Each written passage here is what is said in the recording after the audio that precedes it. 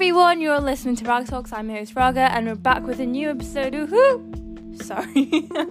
Sorry that I make that noise every single time we do this, because I'm just happy that I've got myself up. I've got that lazy Raga up, and I'm doing an episode. I'm walking towards the goal of making episodes, so here we are today.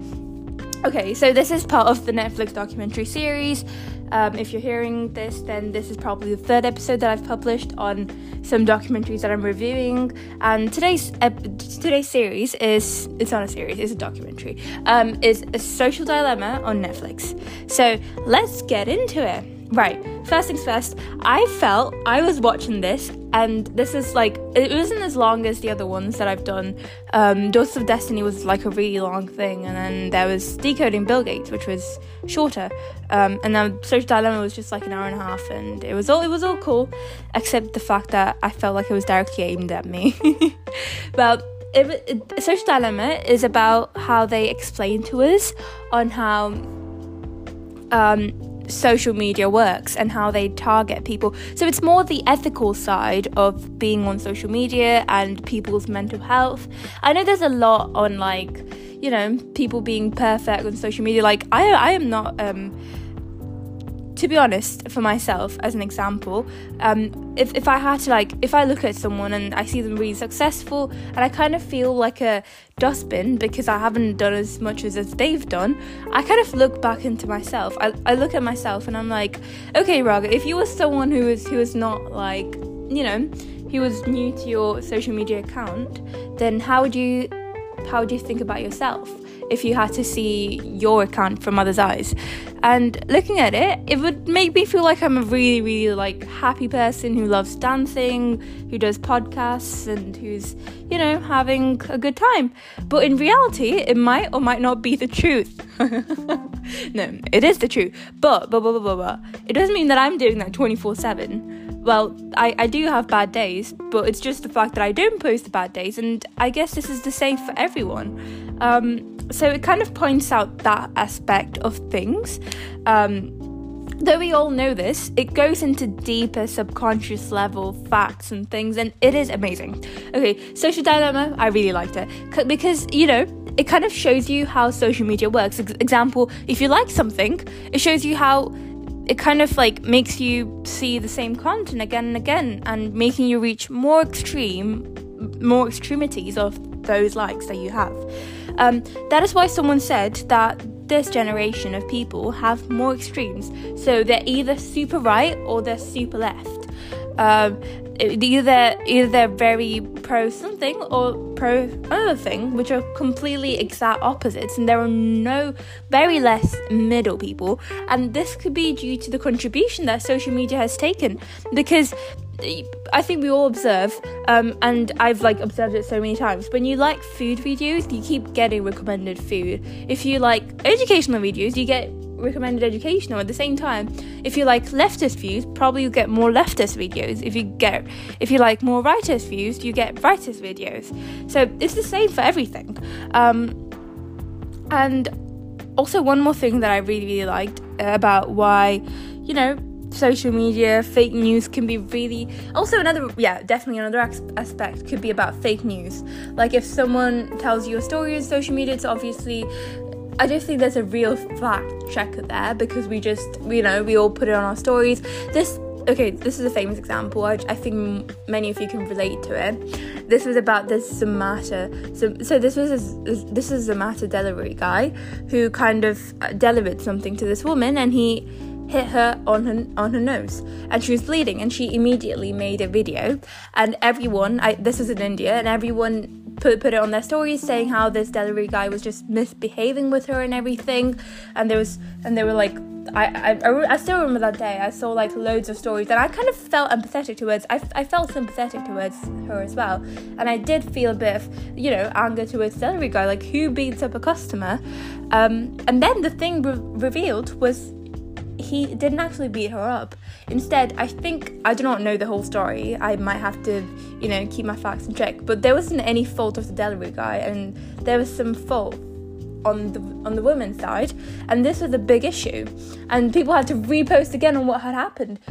But the fact that this, like, they had to, you know, as soon as a woman just uploaded something, they just put it on their stories, and all of this has happened, and the backlash that the delivery guys faced and everything. It kind of, you know, if you see this, there's a lot of controversy and a lot of scope for fake news just being viral. And okay, this is a case, this is just an example of what has happened, but definitely during epidemics like COVID, a very famous example.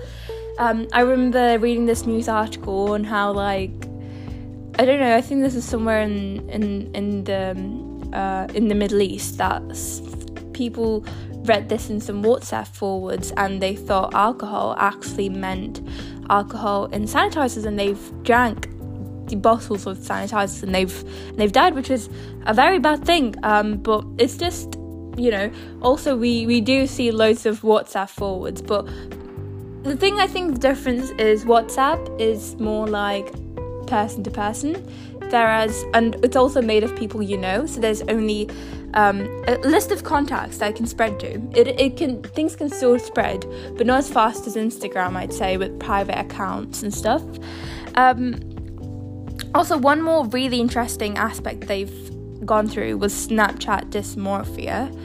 And I really enjoyed that one as well, like people looking at themselves in filters, and you know how Snapchat has like so many filters. They've got so used to looking themselves in at like through filters that they've gone to plastic surgeons to actually get those filters, like to have that look on their face, which is their personal choice, I think. But at the same time, if they're kind of, you know, if there are many people in the population that think that people who, you know, take pictures in filters actually look like that in real life, it isn't the truth. Like, I take so many pictures with filters on. If any of you saw me in real life, you would know that I do not look like that.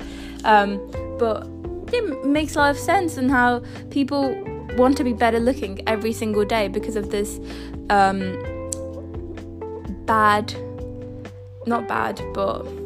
dangerous, I'd say, dangerous beauty thresholds that these kind of apps set up. Well, I'm a contributor too because of using such a filter, but yeah, I mean, I guess we're all contributors at some point. But there's always a difference between being healthily using filters and, you know, dissociating with them and not really obsessing on one's beauty and one's appearance. But yeah, this is called Snapchat dysmorphia, by the way. Such a good term, I'd say. And it's also about persuasive technology and tagging people, photos. Oh my god, this is a big thing, right? Okay, so my sister has an Instagram account. Not many people know about that because I created it, and it was not my sister who wanted it.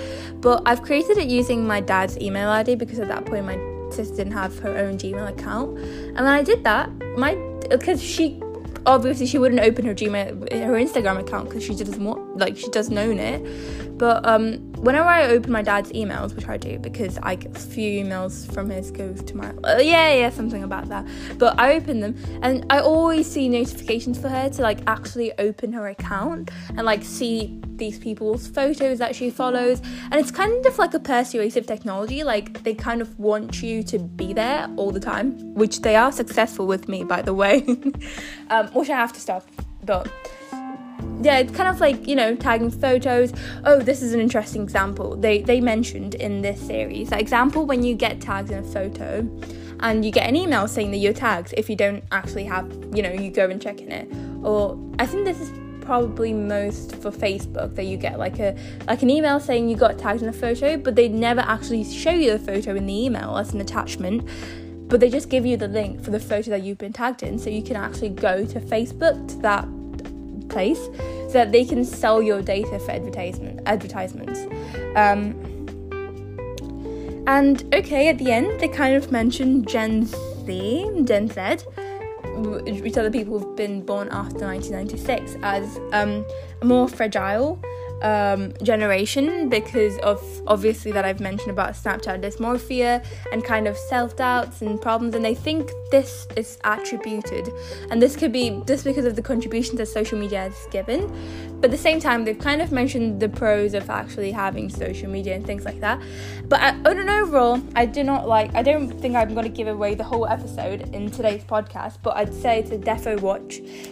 Social Dilemma, it's on Netflix. It is a cool thing. It kind of makes you, social media is all, for me at least, it's often been a very happy space, but it kind of makes you rethink your decisions, and it kind of makes you feel like it's a really scary place to be at.